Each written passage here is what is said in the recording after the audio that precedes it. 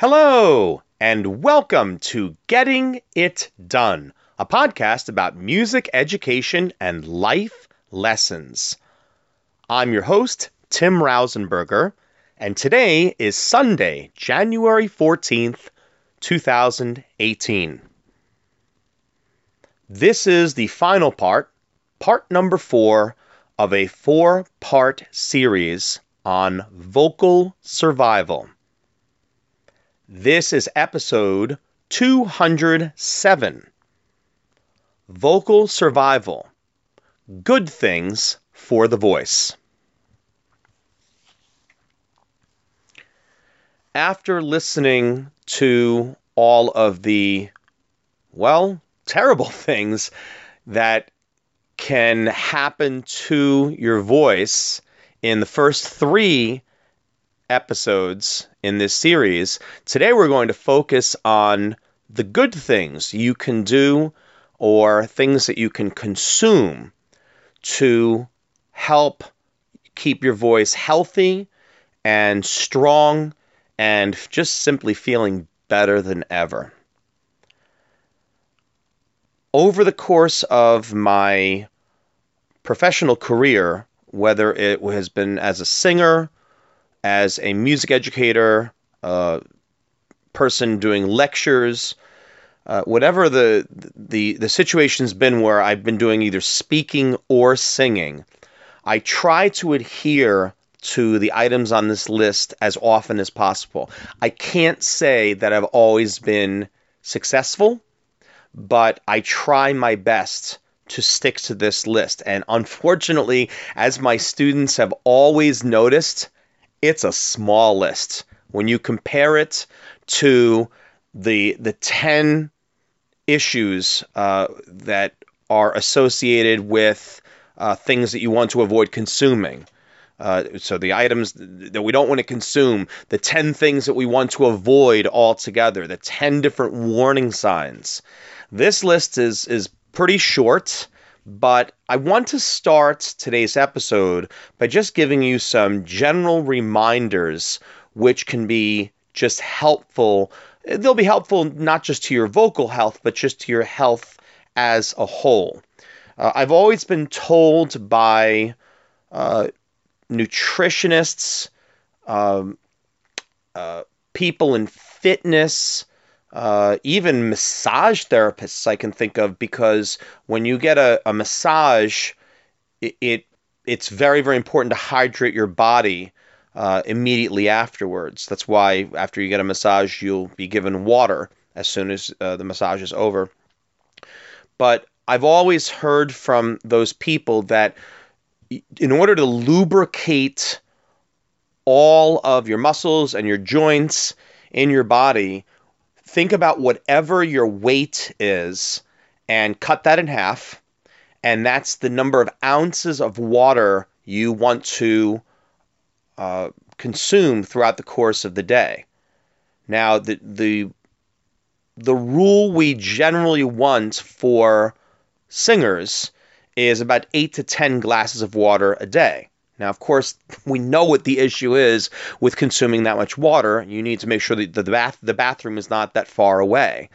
But I can tell you that that is something I have lived by. I always consume lots of water from the moment I wake up in the morning until the moment I go to sleep.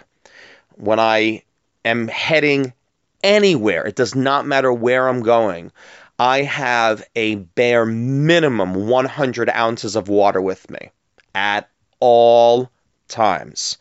If you are like me and you are not a fan of just drinking the water all by itself, you do want to exercise a little bit of caution and make sure that you're not adding heavy sugary or sucralose related products, because those can also have unhealthy ramifications.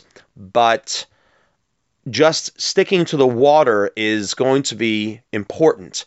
And when we say water, you need to stick to the water. It cannot be a very sugary drink. Sugar is not good for the body in general, but it's not going to be helpful in any way with your voice. Certainly not, as we discussed in past episodes, actually episode number 2 related to this topic. You want to avoid anything that has caffeine in it or alcohol. Those two things are just not going to be good for our voice. So stick to those 8 to 10 glasses of water a day, and you should be in great shape. I think the second thing you need to remember is, and I said this in the previous episode, you're given 2 vocal cords at birth. What you choose to do with them is up to you. In 2018, we live in a society now, and the medical field is such that we can get artificial limbs, and we can do lots of things to compensate for loss of parts of your body. And we can't do that when it comes to the vocal cords. And it's always very, very upsetting to me when I do run into someone who has a voice box where they need they have some type of condition or something that unfortunately that they've caused to happen. And I get very emotional when I think about it, because I've known people who have unfortunately endured things like throat cancer and other horrible diseases and have had to go through this. But think of yourself, and like me, you probably are very healthy, and your voice and your vocal cords are healthy. You need to take care of them. Think about others who are not so fortunate. And that goes with my third reminder is you are responsible for your voice. If you do silly, foolish things with your voice, you may wind up, unfortunately, paying the price. And there's no going back, unfortunately. You need to take care of those vocal cords. The goal in the end is you want to get the best vocal mileage. We're in this for the long haul. We're not buying new vocal cords. So we need to take that vehicle of ours, that vocal vehicle, and try to get 1,000,000 miles on it. Okay. So some other good things to consider consuming, or things to consider doing. First of all, complete silence. Generally, when I wake up in the morning, I don't do any talking of any kind for at least an hour. That's generally my golden rule. It works out well for me because I have a commute where I'm going to be in the car for a minimum half hour, and between getting ready in the morning, by the time I get to work, I have been up for at least an hour by that point. And the first time, a lot of times, that I'll open my mouth and say anything at all is when I'm saying hello to people where I work. So just complete silence is always a good thing to do in terms of preserving the voice. You're going to be doing a lot of speaking, a lot of singing. Just don't use the voice too much. And I also caution you about using your voice late at night. I've had too many situations over the years where I'm having these conversations with people late at night, well into 11, 12 o'clock at night, and we've been talking for 2 or 3 hours, and I wake up the next morning and my voice is very weak. And that's the reason why. So avoid doing that late at night. Your body is tired. Everything having to do with your vocal apparatus is also tired. Another good thing to do is sleep. Now, when it comes to sleeping, you need to have productive sleep. One of the things that I suffered from for a very, very long time until I got control over it and did different types of methods to get control over it was I snored. And snoring is horrible for your voice. It just does so many awful things, and I think about how much better I think I could have spoken and sung earlier in my career had I not been snoring every single night. So, for some people, it might be just something as simple as putting a mouth guard in, which is going to serve lots of great purposes. It should eliminate the snoring. It'll eliminate your teeth grinding at night, which actually for me, those were the two things. And since I've been using a mouth guard. My sleep has never been better, and I've actually had no issues with my teeth of any kind because I found that I was grinding when I was sleeping. So sleeping is just always going to be beneficial. I can tell you that anytime I get at least 7 hours of sleep, my voice is always well rested the next day. The only time that won't be the case is if I'm sick. We talked about water. We talked about sleeping and just resting. There are not a ton of other things that really jump out.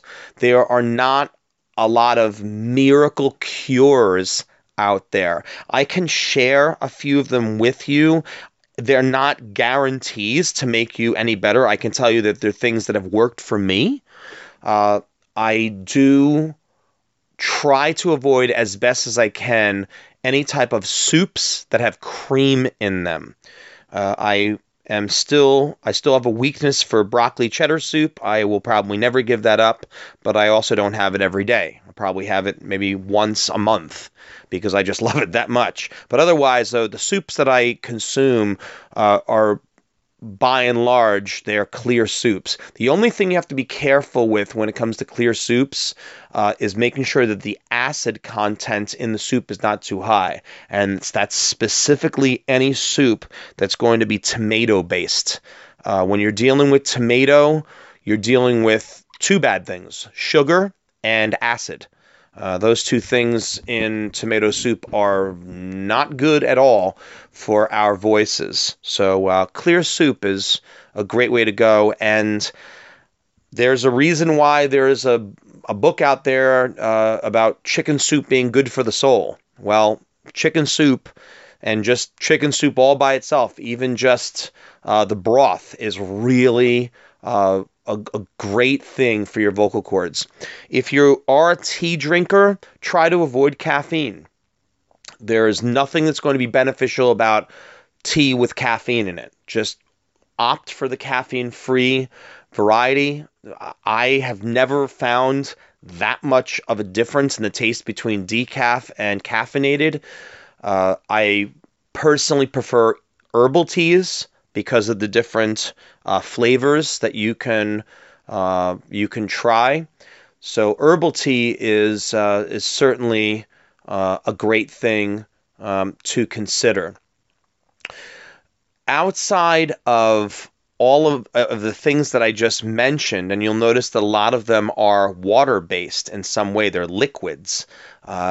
There's really nothing here in terms of food that I would say is going to be beneficial for the voice. It's suddenly going to make your voice better. There are medications that you can take, prescribed medications that can be taken to improve your voice quality. I'm not a doctor, and I'm not going to claim to be one. There is one particular medication that I will take on extremely rare occasion that my doctor will prescribe if I have a really, really bad cold or a virus of sorts, and I just need to be opened up. And I'm not going to be the one to talk about what that is here because, again, I'm not a doctor. But I will tell you that you can certainly ask your health professional about things that can, for the short term at least, open you up, get your vocal cords working. And, of course, when you are ill, try not to put any undue stress on your on your vocal apparatus. I hope that today's podcast, as well as the last 3 days, will be beneficial to you, to someone you know. I cannot stress enough, anybody out there who teaches singing, you are a singer, please share this with others. Students can benefit so much from this. People of all ages. There's something in these 4 different episodes that's going to make someone think about things, make them ponder what they're doing with their voice. We need to take better care of our voices. And on an everyday basis, I hear people just destroying their voices by just not having any understanding of some of the things on this list.